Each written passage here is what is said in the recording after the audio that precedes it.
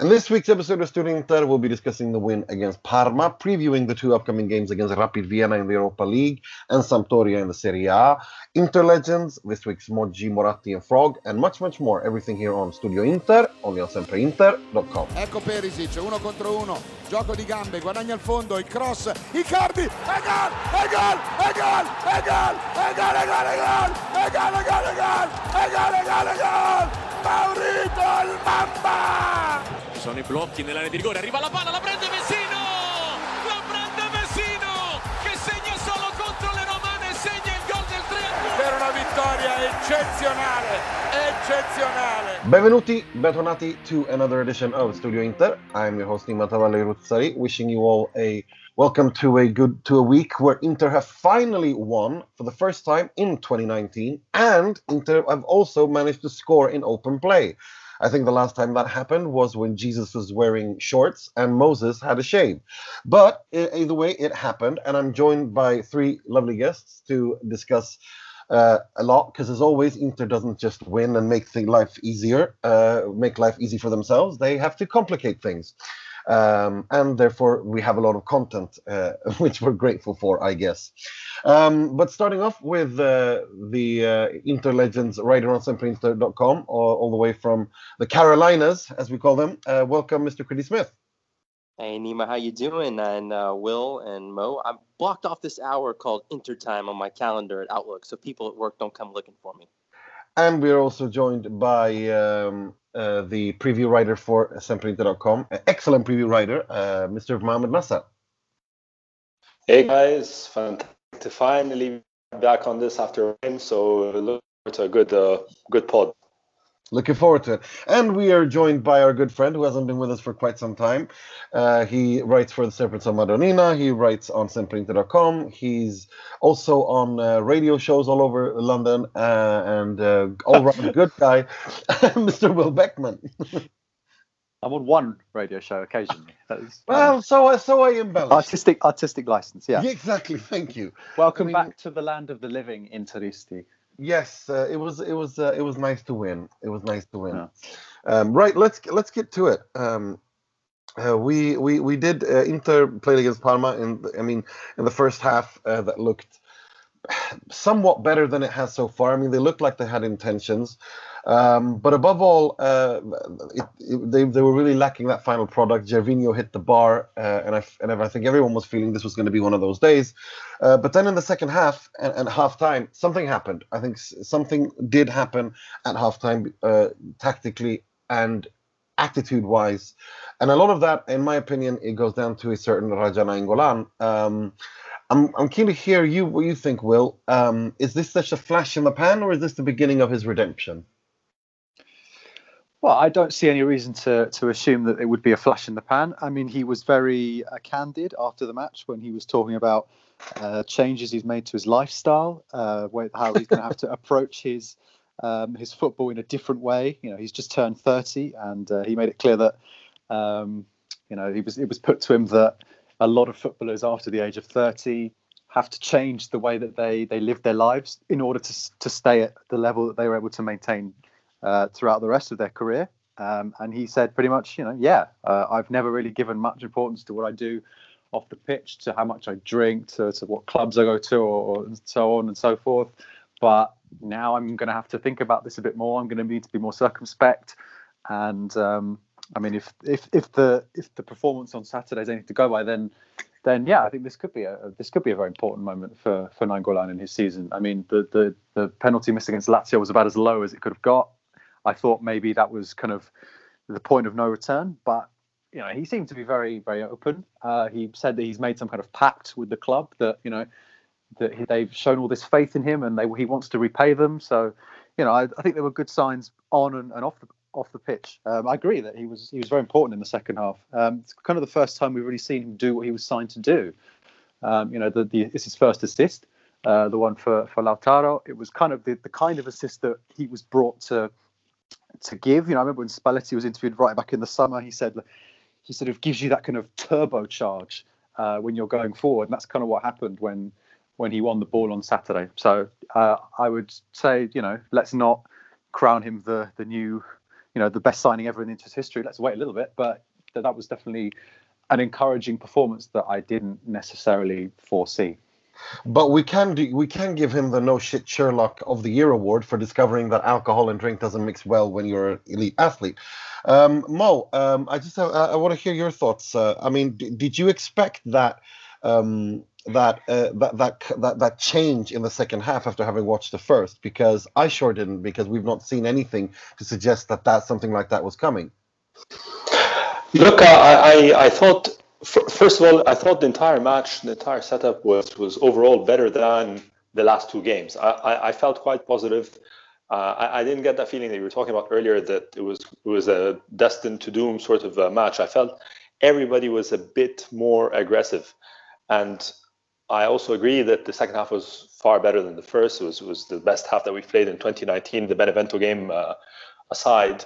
So yeah, no, I think all in all, considering where the team was mentally and the fragile mental state, I think we couldn't have asked for a better match than this. I mean, we could have asked for a far better match with Icardi missing 4 sitters, of course, like on any other given day. But given the condition that Icardi's form is in, and the mental state of the team, and the whole media circus around the side, I was very satisfied with both result and performance. Exactly. Speaking of the media, speaking of Icardi, or kind of a tangent off of that, Critty, Lautaro Martinez surely now has to be too good to be on the bench, because that performance, the movement and attitude and will and desire he showed when coming on, that's not just an accident, is it?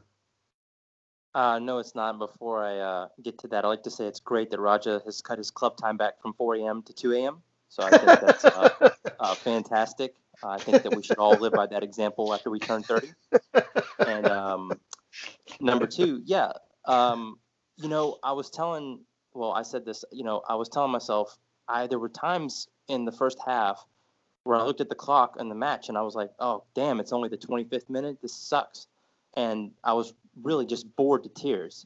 And the second half was a complete turnaround, and especially in the 76th or 77th minute when Lautaro came on, he was a ball of energy. The guy was all over the pitch. He was fighting. He was attacking. He was pressing. I was thoroughly impressed and enjoyed his performance. And I don't know. See, the thing is with him is we say, is it time for him to start? And I go back to the whole, Paco Alcacer move with Dortmund, how he's instant offense off the bench, and how he at one time led the Bundesliga in goals, playing only, a handful of minutes. And I don't know that Martinez isn't our super sub in that aspect. I don't know how it's going to be. It's going to be kind of a tricky thing, I think, for Spalletti to figure out how to start him and Icardi in the same match, side by side, in the same attack going forward.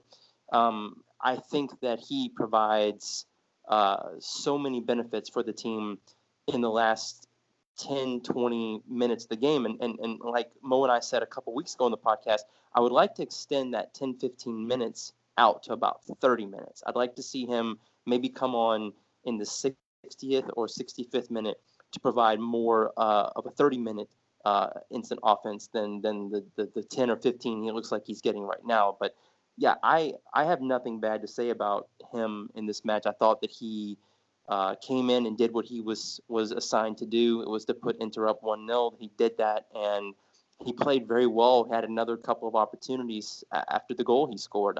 So yeah, my hat's off to him. Excellent performance, I think, from what he did. Absolutely. But for me, what I thought was really interesting is from his performance with Lautaro was that when you had Lautaro on the pitch, you have a player like Icardi all the way up there in the number 9 striker role in the 4-2-3-1.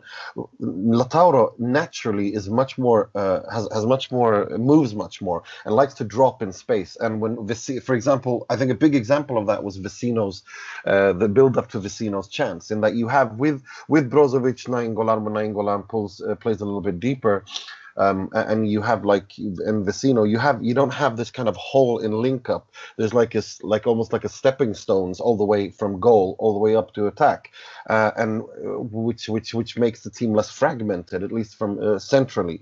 And I think that what we saw, his I mean, he's more than just a goal scorer, I think, and finisher. I think his intelligence really showed there when he drops and plays that elegant little lob chip pass forward to Vecino, who inexplicably misses that chance. It's harder to miss there than score.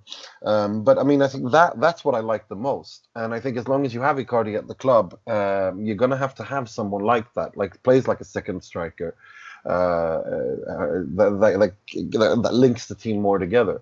I don't know if you agree with that, Mo.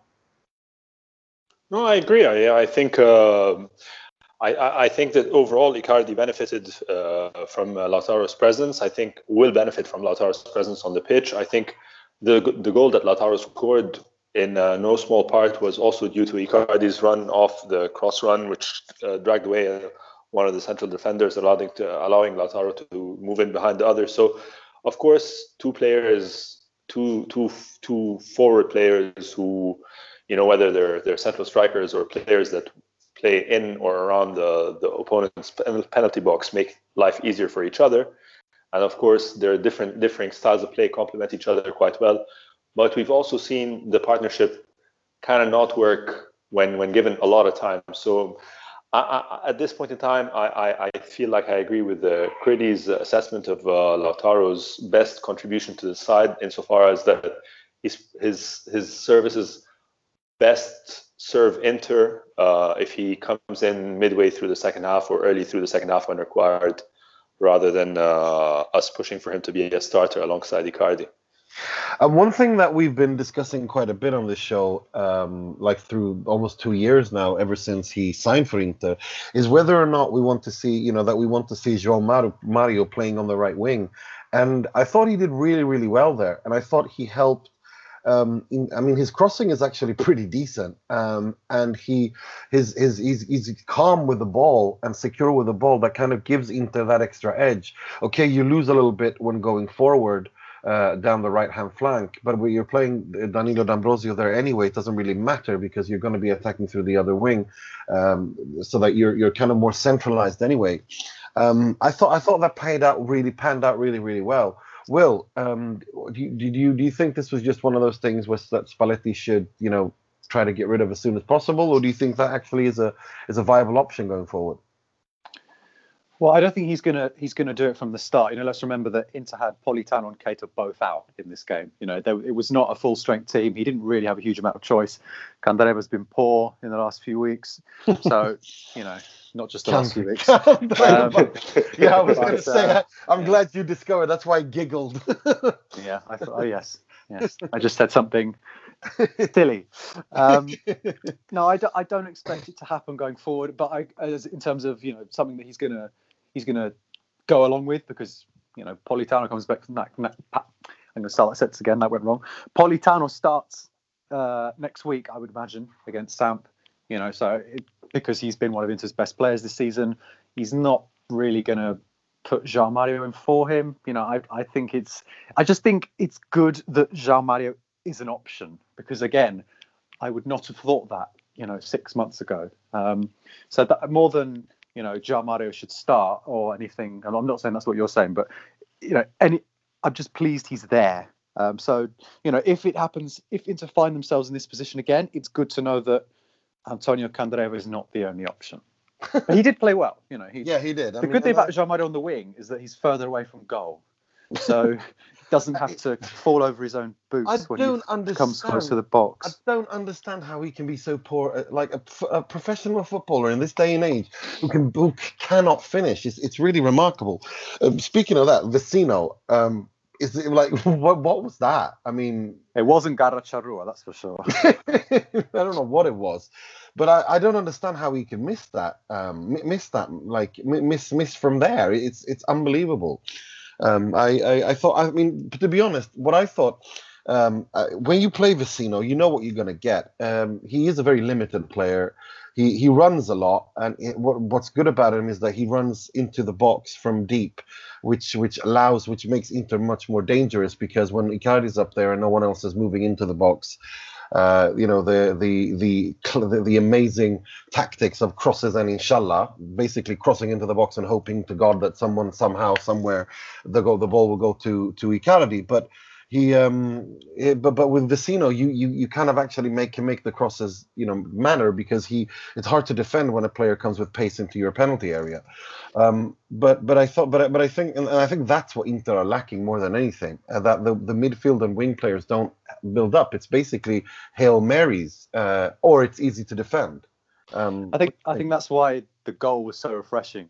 It came from the middle of the pitch, not from a cross. That's why Radja was brought in. So yeah, I think that him and Vecino are very important to kind of diversify the way that Inter attack, and that's why I don't want to give up on Vecino, because he's got the characteristics that we need. I remember when he scored the equaliser against Roma last season, I was ecstatic because it was a goal from a midfield runner. I felt like I hadn't seen it for 25 years. It was just so special, and we need more of that. So I hope that he can just be fit. I think that's the problem. That's one of the problems with Vecino. He keeps getting these problems, and that's not an excuse for why he didn't score on Saturday, but it does explain why he just seems so lethargic for so many matches. And I hope that he can recover some good form, because there was a period at the start of the season where he looked fantastic. So I would agree he's an important player, or could be an important player. Icardi is going through his longest goal drought in his Inter career. I think it's 7 games now in the Serie A that he hasn't scored, which has never happened before. But this also happens after this whole thing started with when Mrs. Icardi went off on a rant, and this whole situation regarding his contract and this media circus surrounding that really started. And Spalletti does what we'll get into that, because there's a lot to unpack there. But Spalletti does basically what he thinks he needs to do to get the dressing room united behind him, given that they kind of showed him faith by playing for him against Parma. So he wants to kind of be on their side. That's his assessment of the situation, by going out after the match and saying that this situation with Icardi needs to be addressed as soon as possible, because it seems to be affecting his game, something that everyone has been, we can see clearly by just looking at what's going on, that this off-field stuff is affecting him, and all the drama that she's causing. And I'm keen to hear. Do you think this was a mistake by Spalletti to kind of raise this issue? Because I've read a lot of comments suggesting that, Mo. No, I don't think it's a mistake at all. I think I would like to imagine that the entire management structure of the squad is working in concert together, whether it's Marotta, Zhang, Spalletti. So I would like to think that this isn't like just Spalletti running his mouth off alone, or him doing something like a maverick. Look, not acknowledging the situation wasn't working. So maybe by doing this, they're tossing the ball back in Wanda's court, and we saw her come out in the press again just yesterday with some eyebrow-raising reports. So, look, I'm surprised, because this is the first time that a contract renewal or extension or whatever has seemingly affected Icardi so much on the pitch. We don't know. Maybe it's something else that's bothering him, but it seems like that is the thing that's bothering him, and it's the first time that this has happened. So I don't know. I can't judge how good or bad the decisions or the actions of the players or the various players in this little opera are until the conclusion of the results. But what we know for a fact is we need Icardi to find his scoring form ASAP, with Europa League right in a couple of days, and Milan and Roma breathing down our necks right behind us. It's very important for everyone that Icardi's form is regained. The guy starts banging in goals. That for me is the most important thing. Whether or not the different actions right or wrong, I don't think we can judge right now. Only once this entire opera is played out. Yeah, you're absolutely right. But I'm keen to hear your thoughts on this, Critty, as well, because I mean, I don't think that Spalletti was running his mouth, so I'm actually with Mo on that. But I do think I don't agree, or like I have a different analysis. My analysis is that Spalletti was showing faith to the squad, basically backing them up for backing him up, in order to get this ship into harbor to the end of the season and finish in the top four, top three. And I think that it wasn't so much as an attack on Marotta, who I think has been the best signing that Inter have made in a long time, because he's trying to impose the incredibly controversial notion that the club comes first and not players, and I think that's what a lot of this kind of boils down to. What is your take on that?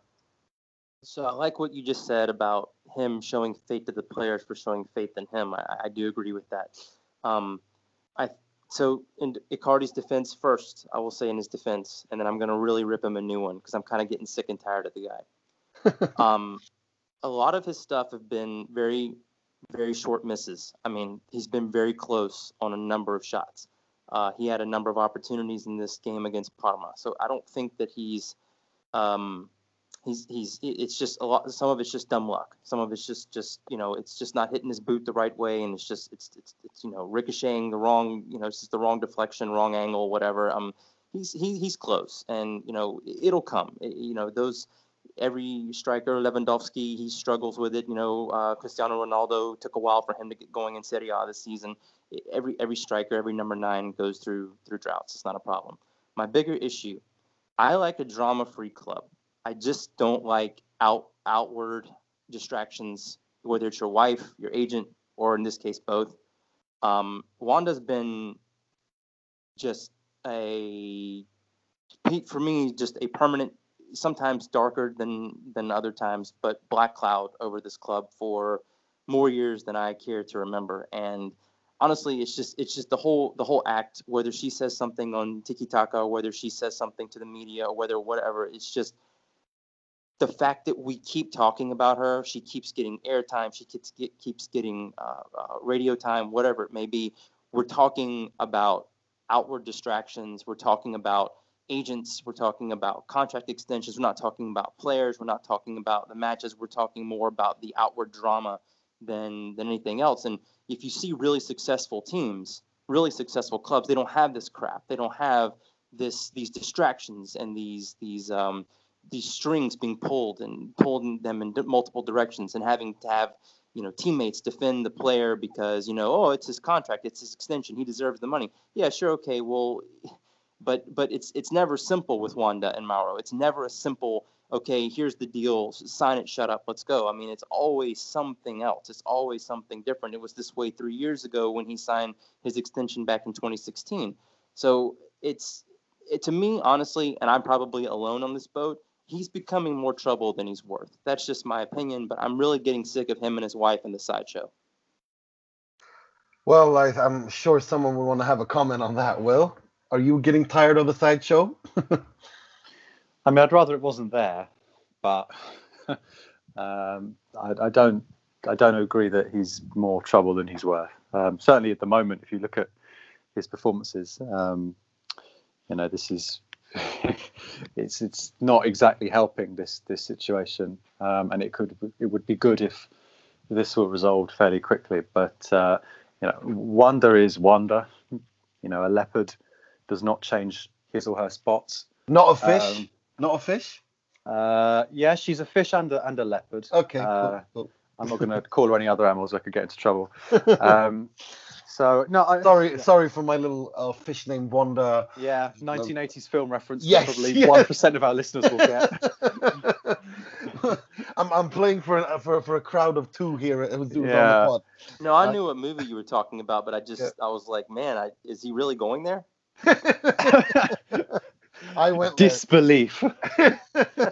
Oh man. This isn't why you block off an hour every week for Intertime. You want good content. Right, exactly. Hey, it's a funny movie. Come on, leave me alone. Yeah, I I've like seen it. it. Yeah. Oh, you have to see it. It's great. It's awesome. I have seen it, just not for a while. I don't really Okay. remember it. Anyway. Okay, sorry. Yeah, go for it. No, I was pretty much finished. I don't. Yeah. No, speak. Oh, speak. Yeah, you still with us, or have you given up after the fish named Wanda reference? He gave up after the fish named Wanda reference. That is quite the stance. Just Yeah. that's it. I'm off. It was such a bad movie reference. you just hung up. I had my mic on mute. Sorry, fellas, and I didn't realize. Yeah, go But for I was quite enjoying the Fish Call Wanda reference, and I really enjoyed the movie. And you young kids, stop bashing me for making Thank you. references Thank about you. movies out of the greatest era in cinema's history. Thank all right. you. Thank you. Yes. Go Mo. Right. Apart from the No, but, glorious 80s and 80s montages, what are your thoughts on this? I do believe it was early 90s, though, if I'm not mistaken. Yeah. But anyway, that aside, listen, I am sick and tired of the whole Wanda thing for sure. But like Will, I definitely don't think. Yeah, I'd much rather have the drama than not have Icardi, a million times over. The guy's been twice top scorer in the Serie A for us so far. He's by far the club's most prolific scorer over the last 7-8 seasons, 5 seasons, whatever. And hopefully he's going to have a long, bright future with us. So no, I think it's annoying, it's frustrating for sure. I share the sentiment, but the monster only rears its ugly head every 2 seasons and a half, and hopefully everyone learns from the problems or the ordeal, this time's ordeal, and they'll get better at sorting shit out quickly next time. So it is what it is, but I don't like it. It's nasty. I would have much rather we as Interisti and the club and whatever didn't have to suffer through this over the last 4 weeks. But I think once it blows over, everyone's going to forget all about it.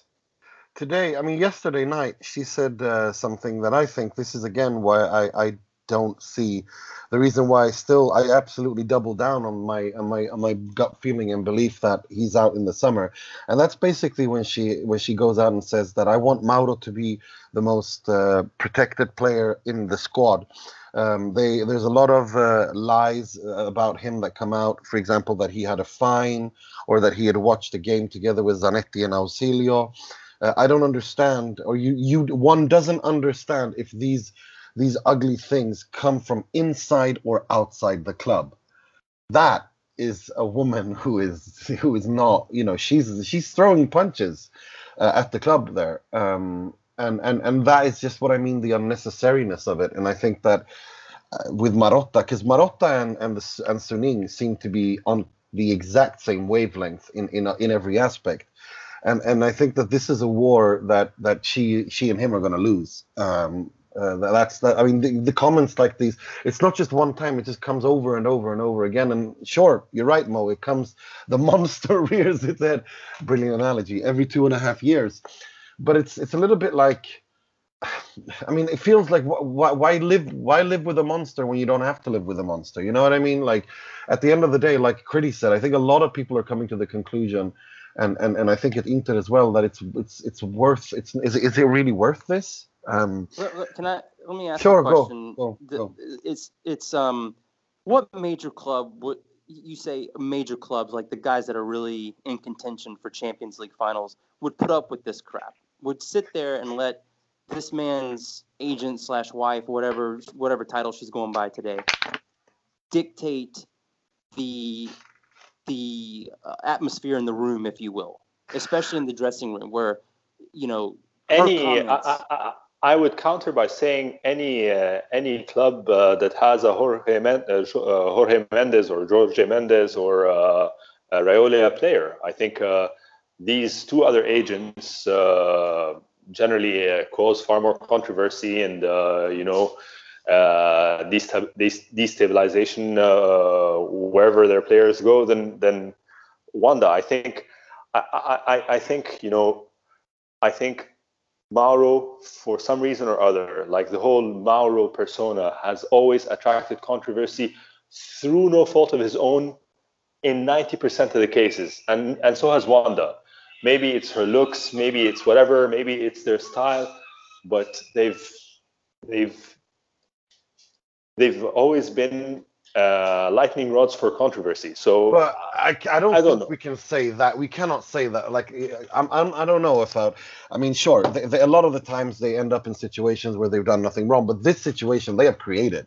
Like, I mean, created this. Yeah, I mean, the club did not create this. You can't. The club did not put a gun to her head and say that she goes on with tiki taka on Mediaset and says that. No, I'm not talking about this. I'm not talking about this incident in particular. I'm talking about in 90% of the cases.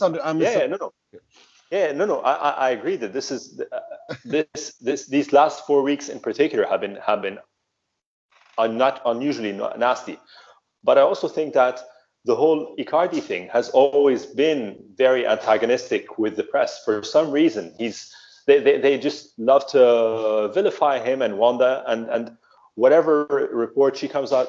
I mean, again, I don't know. I don't know what, maybe I just have a subjective soft spot for the fella, and I'm willing to forgive a lot more than you guys. The normal objective person. That's why you're Mr. Positivity. Yeah. You're the forgiveness guy.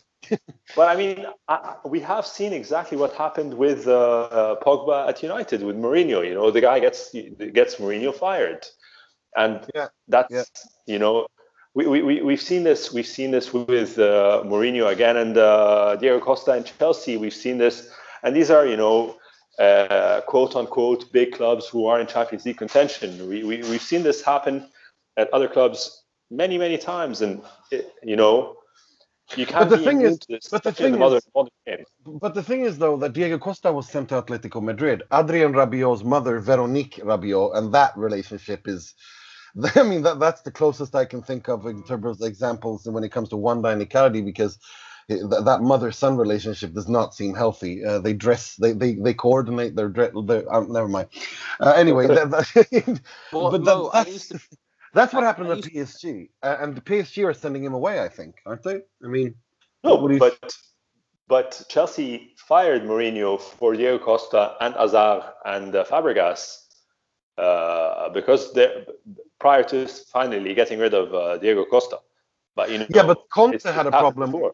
But Conte had an issue with Diego Costa. I mean, that's what I'm saying. That at some point the club draws the line. And I think that the thing here with Icardi is that he's never had a problem with any coach. The problem he's had is with the club, and it's hard to sack the club. You know what I mean? Like, that's why I think that in this tug of war between us, Marotta on one side and Wanda and Mauro on the other, which is kind of what it's ending up is, I only see one outcome there, and that outcome is Wanda and Mauro out. The thing is, I wanted to say is that I was in the same boat with Mo. I defended him I've been defending him for years.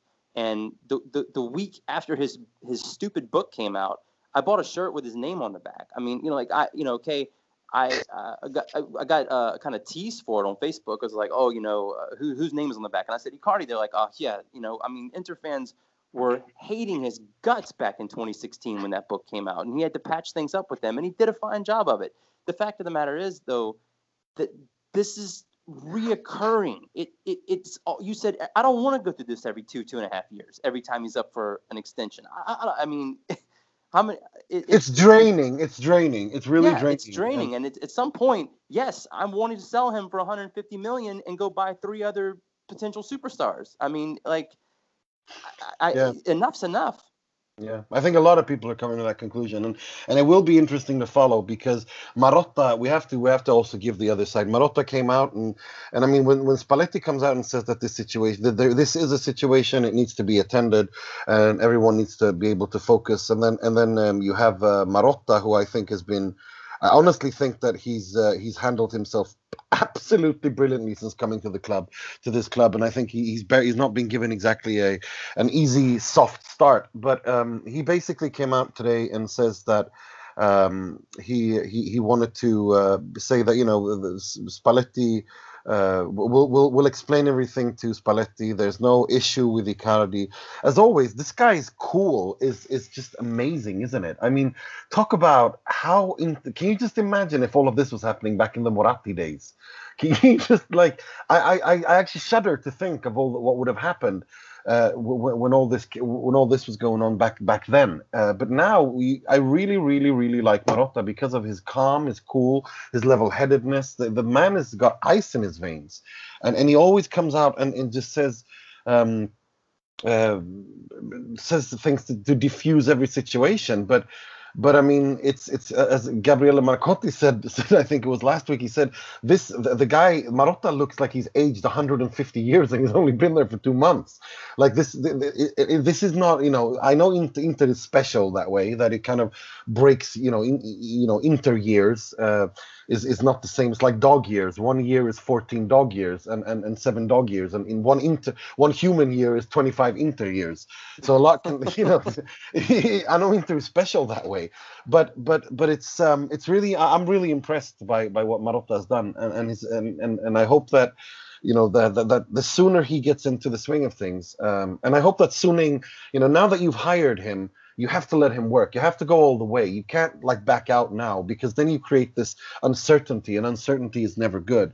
And I don't think they will, because it seems that when it comes in terms of finances, in terms of how they want to build for the future, they seem completely all on the same line. And that's why I'm thinking that this war is a war that the Icardis are going to lose. And I wonder if it's too late. I think we'll have to wait and see what happens there.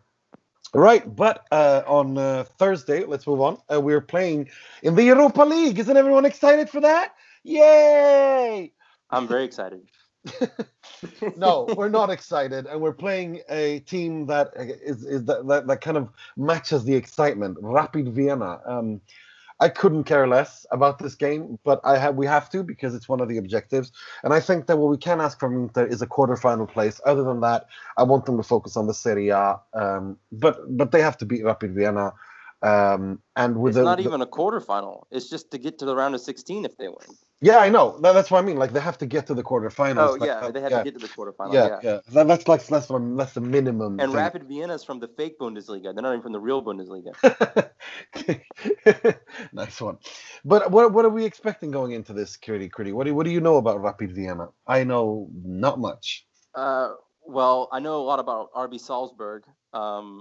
But not too much about Rapid Vienna. Rapid Vienna is just their club in the Austrian Bundesliga, and I mean, that's it. Yeah. That's not much. They play in Austria, and they play good football for Austria. I can't really say too much more to it, other than the fact that they are basically at every position, skill-wise, experience-wise, and just level-wise, worse than Inter. So this would be a crying shame if Inter were not to come away with the victory here. But there is always Beersheva, so that was the same story a couple of years ago. So this should be. I mean, I would expect nothing less than an Inter victory here. A kind of 3-0, the 3-0 mold, like a really good feel-good kind of get back some momentum kind of offensive victory. But it's Inter, so you never know. Inter, there is a player at Rapid Vienna who has played for Inter, or he played for Inter's youth team. I think Christoph Knasmüllner. Christoph Knasmüllner is his name. Müllner. He played for Inter. He was at Inter for 6 months at the youth team before he was sent to Ingolstadt and Admira Wacker, Barnsley, and then now he's enjoying his football at Rapid Vienna. Is there anything else to say here other than Inter have to win? I mean, the Parma victory will be pretty useless if Inter get hammered here. Don't you agree, Mo? I agree completely. It's time to build momentum. It's time to make sure that we really did turn a corner, and we head into the meat and bones parts of the season with all cylinders firing. So I think nothing but a victory here. Yeah, yeah. So let's not dwell too much on that game. I think this is a game where I think Lautaro should start. I think this is a game where I would Yes. like where I'd like to see some rotation done. I'd like to see Miranda play. I'd like to see Dalbert play. I mean, I want to see some rotation here. Gagliardini and João Mario obviously not allowed to be registered in the European squads, so we're down to two men there. But Matteo Politano will for sure. I mean, I think he has to play some role in this game. Or at the very least against Sampdoria, which is a game that I'm really looking forward to. It's a team that that has Sampdoria is one of those enigmas to me. On the one hand, Gianpaolo they're just like their coach. On the one hand, Gianpaolo has this team playing some absolutely fantastic football. They can completely outplay some teams, and then they just completely lose their minds.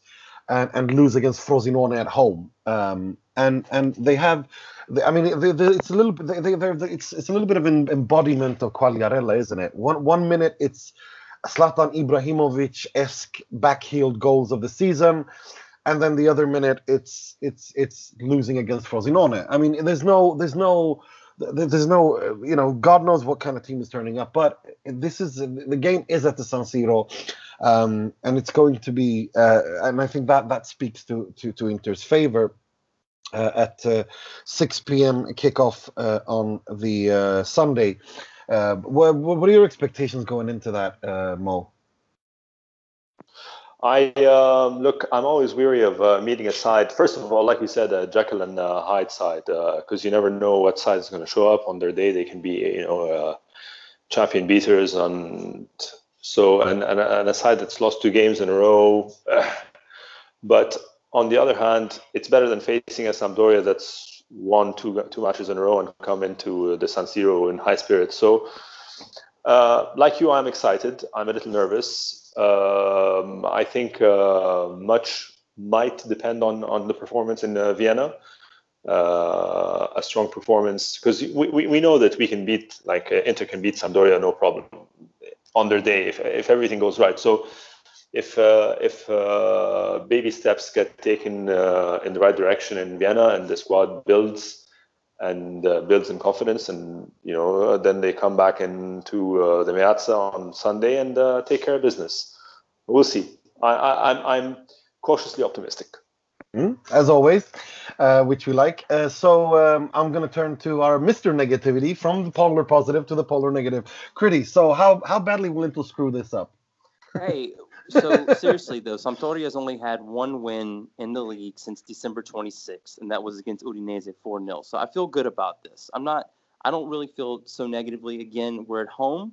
I think that says a lot. That San Siro advantage does help out more than it hurts.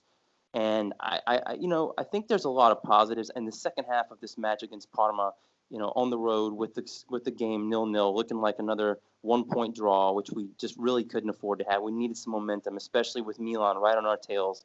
They pulled it out, and I think that Spalletti's he's kind of finding the fine tuning, and he's finding the right seasonings to go in the dish to get this team across the finish line and safely finish in the top 3. So, I think that everything's starting. Mo's saying turning the corner. That's a good way to put it.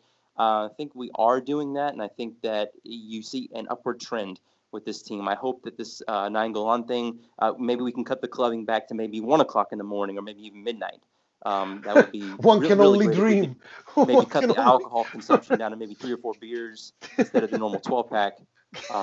One can only dream. God only knows what he's capable of in that case. But yeah, there's a lot of stuff I think that we can be excited about, Nima. So I'm going to go with a 2-1 win for Inter in this.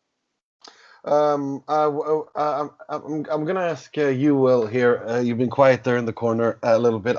There's no Gianluca Caprari, so obviously I won't be happy. But so that'll ruin this game for me. But aside from Quagliarella, who should Inter look out for, do you think?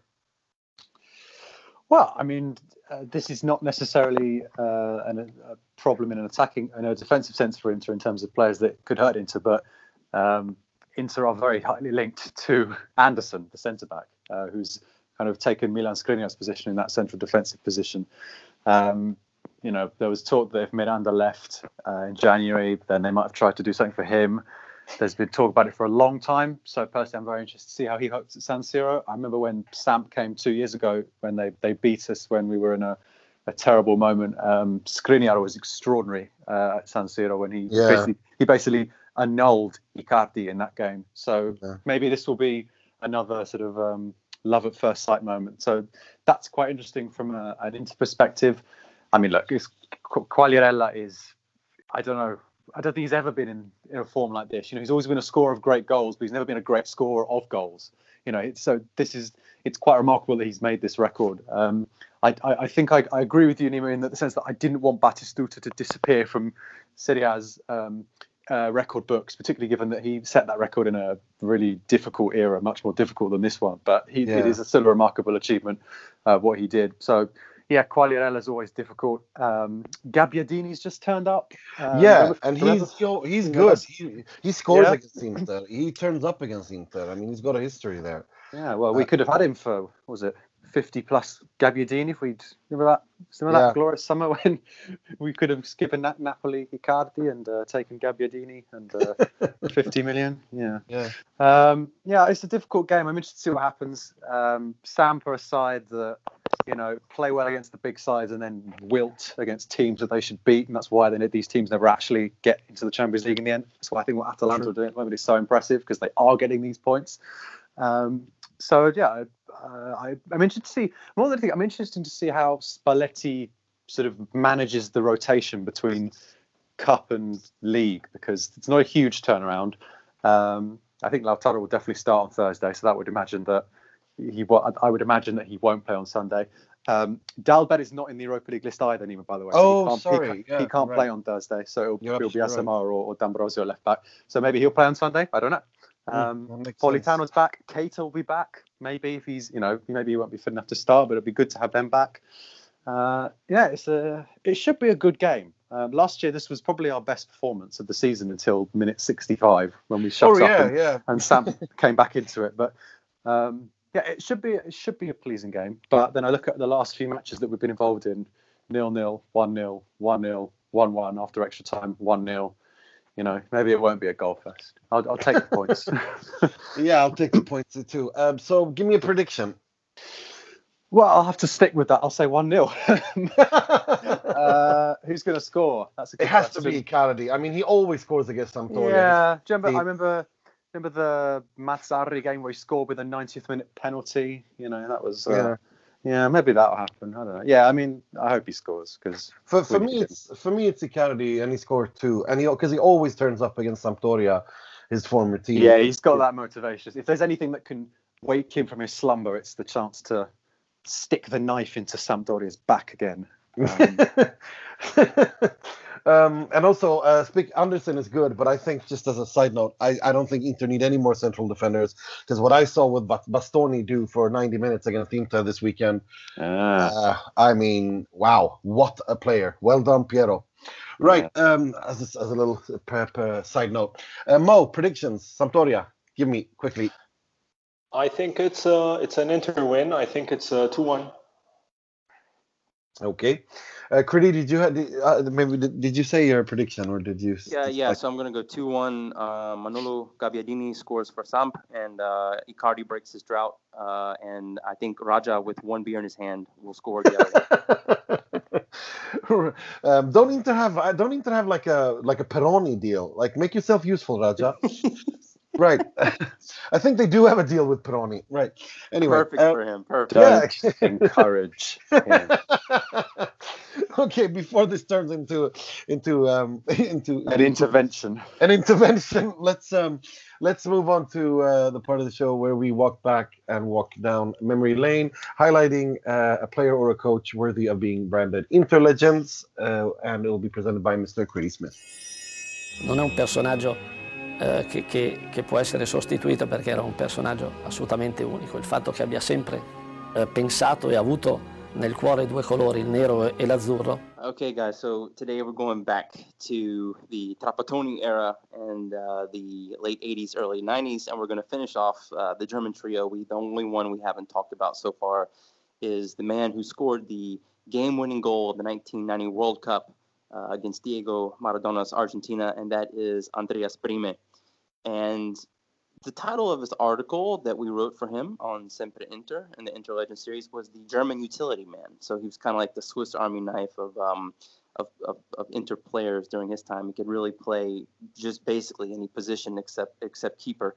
The question is more, he's one of those guys I actually struggle with as far as saying, outright Inter legend. He did make 116 appearances for the club, but some of these guys, especially the last season after Trapattoni left, Matthäus and Brehme and Klinsmann stayed around for one year longer than they probably should have. And a little bit of, I guess, some of the good feeling of the UEFA Cup and the Scudetto that they won in the years prior kind of got rubbed off because Inter had a very mediocre finish that season. Not their fault, really, and more tactical than really player performance in terms of why they finished so poorly. But, Brehme, is he an Inter legend in the terms of, I see him as a fringe Inter legend, to be quite honest, because to me, he's better known for his time at 1. FC Kaiserslautern, which is his club before Inter, and then again he went back there 5 years from 1993 to 1998, becoming he was a member of the club actually that only Bundesliga club in history to get promoted, and then the very next season they won the Bundesliga title, which is just unbelievable when you think about that was still 1998. That's not like the 70s. It's still modern football. There was still big money starting to being handed out at that time, and Kaiserslautern went from promotion to winning the Bundesliga with Bayern in the same league, and Dortmund at that time very strong as well. So I wanted to kind of turn it over to you, Nima, starting off with how do you see Brehme in his time at Inter, because obviously the star of that team was Lothar Matthäus. I mean, it was undisputed, and then of course the other guy who gets a little bit more of the glory, I think, because he was the goal scorer, was Jürgen Klinsmann. So how do you rate Brehme in terms of Inter legend? Is he there? Is he not? Is he kind of an honorable mention? What do you think? For me, for sure, he's an Inter legend, because I think as in terms of left backs go, he's after Facchetti perhaps the best left back Inter have ever had. The man could hit a football harder than should be like humanly possible. I mean, they called him in Germany, I know, Eisenfuß, like Iron Foot, because of that. He had an absolutely amazing ability to hit the ball, and his utility, and it's absolutely true, the utility part. He played everywhere for Germany as well. He could play everywhere, and he could do every single role right. But his left foot, his crosses, his shooting, his ability, his goals in important games, for me he's definitely an Inter legend, and I hold him in higher regard than Klinsmann at Inter in terms of legends, because he completely dominated that left flank when he was playing there. And allowed Trapattoni's football was very much needed. You needed the brilliance of Matthäus in the middle, and the movement and crossing and pace and ability to change things around by these brilliant passes that Brehme delivered. So for me, Andy Brehme is without a shadow of a doubt. And you have to remember the Inter de record that Trapattoni had. Klinsmann came the season after. Brehme was there. Brehme was a integral part of that team. So for me, he's definitely an Inter legend. So Mo, what are some of your thoughts about Andreas Brehme? Yeah, no, I think we spoke about this a bit in the Klinsmann and the Matthäus episodes. And I agree with Nima. He's, to me at least, while Brehme is definitely not as big of a marquee name as Klinsmann is, his impact on the team as an Inter player makes him far more deserving of the legend status. I mean, having won the Scudetto as well, and yeah. So again, the German trio, like we said in the Klinsmann episode, is a legendary trio for Inter. But the two legends of that trio in and of themselves would probably be Matthäus and Brehme for me. And yeah, so I agree completely. So Will, did you have something you wanted to say about Brehme in terms of his Inter importance? No, I agree. I think I would call him a legend. He won the Scudetto. He was an important part of that Scudetto winning side. He didn't, from what I can gather, didn't sort of create much fanfare when he arrived because Matthäus was there, and that was pretty much the main attraction in terms of Inter's German contingent. But I think he's more deserving of it than Klinsmann for sure. I think I said a few weeks ago that if you were going to tell someone who'd never heard of Inter about the three Germans, Klinsmann would be the last one, and I think Bremer would be much closer to Matthäus in that sense. So I don't have a problem with him being called an Inter legend. You could say that with Zanetti he's the last proper left back that's happened to play for this club. So I don't have a problem with it at all. So Nima, one thing it's funny because when the Germans got the penalty in the World Cup final, it was on a team, by the way, that featured Jürgen Kohler, Lothar Matthäus, Jürgen Klinsmann, Rudi Völler. It was Andreas Bremer that stepped up to take that kick against Argentina, and of course scored the only goal of that game. It's Will and Mo kind of hit on this. It wasn't with the most fanfare. It's like Andreas Bremer is kind of like it's almost like because Matthäus was such a big name and Klinsmann was obviously the number 9, so it's a sexier position. Bremer is almost. Do you think maybe of the three, obviously he's the second most important, but maybe the most forgotten? Probably out of the three for sure, but I mean, I think that is such a great euphemism or such a great example of his career, because that World Cup Matthäus was fantastic. He won the Ballon d'Or. He became the Player of the Year. He also was a player who always took I mean,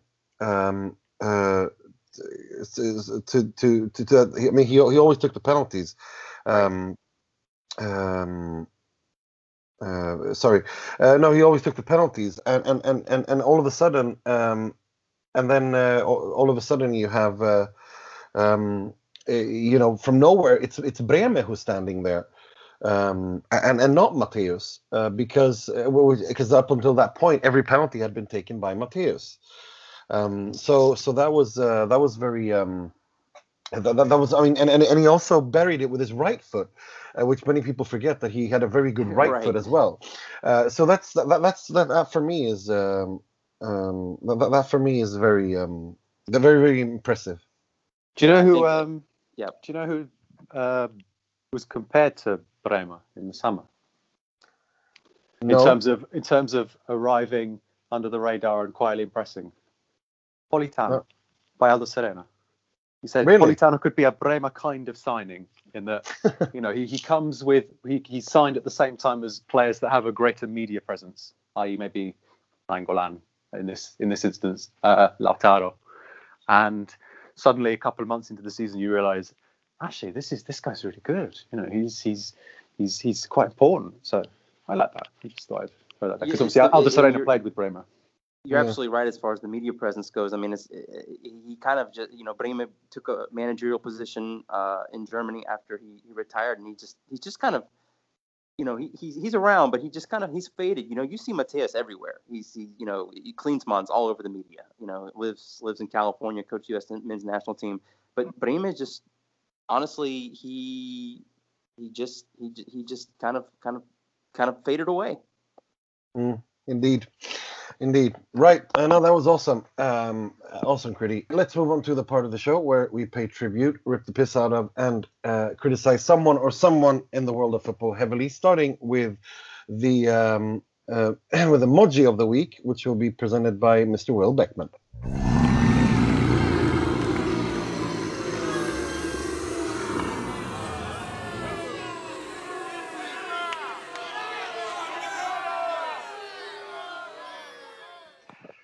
Yeah, I don't often take these away from football, but I will do on this occasion because I think there's justification for it in this sense. You're into one, so we don't need to shout at the players. Just we can give that a break until next week. There's actually two emojis this week, but they are partners in crime. Most literally they are partners in crime. Lorenzo Marinelli and Daniel Bazzano. They are 24 and 25 years old, respectively, and their crime is to have destroyed the hopes and dreams of a very promising young athlete who was making his way through he's coming to the end of his teens, 19 years old. He's a swimmer. He's called Manuel Bortuzzo. He has been training with sort of Italy's best swimmers for the last couple of years. He's been in training camps. He's been quietly impressing in sort of his various age groups and was tipped for big things. But he won't be a professional swimmer anymore because a couple of weeks ago he was shot and he now can't walk and he will never walk again, apparently. He's still, and so what happened was he was in Rome with his girlfriend. They were going for a walk and they were sort of outside a pub or a nightclub where there were some disturbances going on. They were just walking past because they wanted to get an ice cream or something from a shop that was nearby. And these two blokes basically did a drive-by shooting on him. They turned up, according to this is Bortuzzo's version of events. He says that they turned up as they came past. They had their backs to each other. So in other words, one of them was riding along, and the other one was sort of facing backwards. And I think it was him that fired the gun. But the even more remarkable thing is that this was a case of mistaken identity. So these two lads didn't want to shoot him. They wanted to shoot someone else. So they've been arrested. They're in custody at the moment, and they've admitted that we didn't mean to shoot this guy. We have no idea who he is, but they have quite clearly meant to do it to someone else. They planned this out. They threw the gun away afterwards. They seem to have a very clear plan of what they were going to do. It just obviously it failed from their point of view. So Manuel is not. He still thinks he is going to walk again. He's very optimistic. I think it's very good of him to not give up. But it looks as if he will not be a swimmer, and he will not be going to World Championships and Olympics and whatever, because he's been deprived of the ability to walk. And it's a horrible, horrible thing. So those are the two emojis of the week. They are bastards. Absolutely. Right, let's move on to something much more positive. This week's Moratti, which will be presented by Mr. Critty Smith. He works a lot, he's intelligent, and he surprises people sometimes with his ideas. Not easy to find one person of this qualities. This week's Moratti, after we focus on what we talked about earlier in this very episode about the dark cloud and distractions that we have sometimes with the club. This guy looked like, one of the most exciting summer signings we had. And then it turned kind of dark towards Christmas when we heard some comments coming out that he made about the club. And what I'm hopeful for, and as we all are hopeful for, is that we just saw his last performance turn out to be quite good, is the kind of resurrection of one Raja Nainggolan.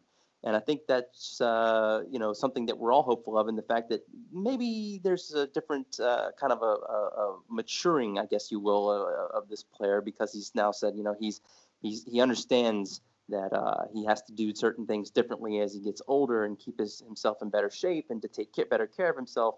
And that, to me, is a sign of understanding where you are in your life and your career. And, it shows some kind of dedication that you want to be a premier football player, a professional athlete, if you will, and represent the club and the crest with honor and dignity and pride. And, it was kind of troublesome when you listened earlier in the season that, he's a clubber. He whatever he does, he's a raver. I don't know what he does in his free time, but he's a party animal. And, Spalletti was seemingly okay with that. I don't care what he does off the pitch, but that does matter. Those things add up. It's like a bunch of $2 charges on your debit card. It's like, after a while, it's going to add up to $250 and you have to pay the piper. And, Nainggolan can't sustain that kind of lifestyle and try to be a performance athlete like he is. And like, so many of us expect our players to be. The fact that he's seemingly coming to a conclusion of that's not going to work is good news for all of us. And I'm hopeful and I'm optimistic that he has he's turning a corner, not just in his professional career, but maybe also in his personal life, to kind of settle down and be a little bit more, how should I say? An adult. Adult in his way of thinking. So I think I will give it to him cautiously. I'm going to give him the Moratti cautiously this week and extend an olive branch. This is the Studio Inter's first cautious Moratti. Yeah, exactly. the cautious Moratti. But yes, that's this week's Moratti is Radja Nainggolan, and here's to many more such outings as last week. Got his crest back. Got his Mohican back. He said he's done it for good luck or something. Remarkable. I thought we'd never. Yeah. Thought we'd never see it again. Yeah. Okay. I'm not going to comment more on that. Let's move on to something slightly more comical. This week's Frog, which I'll be presenting myself. È clamoroso! Autogol di Ranocchia! So when a super genius like Maurizio Zamparini, who everyone who listens to this pod knows I love, when he leaves Palermo, it can't ever be easy because he's left the club, he sold it. But the new owners won't be. I mean, it was bound to never ever just be that easy, is it? Because apparently one of the people that is involved. Is one of the people involved in interested in taking over is a person called Raffaello Folieri. Now, why is this a frog? Well, he used to be dating a Hollywood star named Anne Hathaway, but they broke up because he had to go to prison in 2008 in America for 4.5 years for pleading guilty to 14 counts of conspiracy, wire fraud, and money laundering charges. And that's why he broke up with her. He's been trying to get into calcio. He's been trying to buy Foggia, in another club in southern Italy. And one of the investors back then was according to Vanity Fair, Ron Burkle, who owns Pittsburgh Penguins, a part owner there. But however. That's what he claimed back then, that Ron Burkle, the part owner of Pittsburgh Penguins hockey team, was going to help him buy Foggia. But Burkle's lawyer told Vanity Fair that Folieri, quote, is just making this BS up. There is absolutely zero chance that Ron would invest with Folieri directly or indirectly. But Folieri insisted back then that Burkle would be on his team. My interviews with the Italian press were accurate and precise. It's a shame that after I paid my debt to society, some people still have the need to put me down and don't give a person a second chance. This is the guy that is rumored to take over Palermo after Zamparini, and I don't know. I hope this doesn't happen because it seems like this guy is not the guy. It's not someone who Palermo needs, but it is definitely worthy. It is definitely very in the insanity brand and taste of that. After Zamparini leaves, it has to be some Hollywood dating, money laundering, crazy person who's a con artist. That is interested. I hope it doesn't happen, but I had a little giggle when I read about this. Right, that's all we had time for this week. I'd like to thank Mo and Critty for joining us. They had to run away, and I'd also like to thank Will for coming back, making his return. Thank you. It's glad to be back. Can I say one more? Can I make a birthday wish before we? Yeah, sure. Go. Valentino Rossi. He's turning 40 this weekend. He's one of Inter's most famous supporters, and this year, he's got a bike that's actually Inter's colours as well. So he's a good man, and I wish him decent man. I wish him all the best in his post 40th birthday life. He turns 40 on Saturday. Absolutely. Buon compleanno, Valentino Rossi. A big Inter fan. Always. He's a big Inter fan. He's never made exactly any secrets of being an Inter fan either. So, buon compleanno, Valentino Rossi. Thank you, Will. Thank you, Mo. Thank you, Chris. Thank you, Critty. And until next week, this is Nima Tavalli Ruzzari wishing you 2 wins, 3 points, and sempre e solo forza Inter.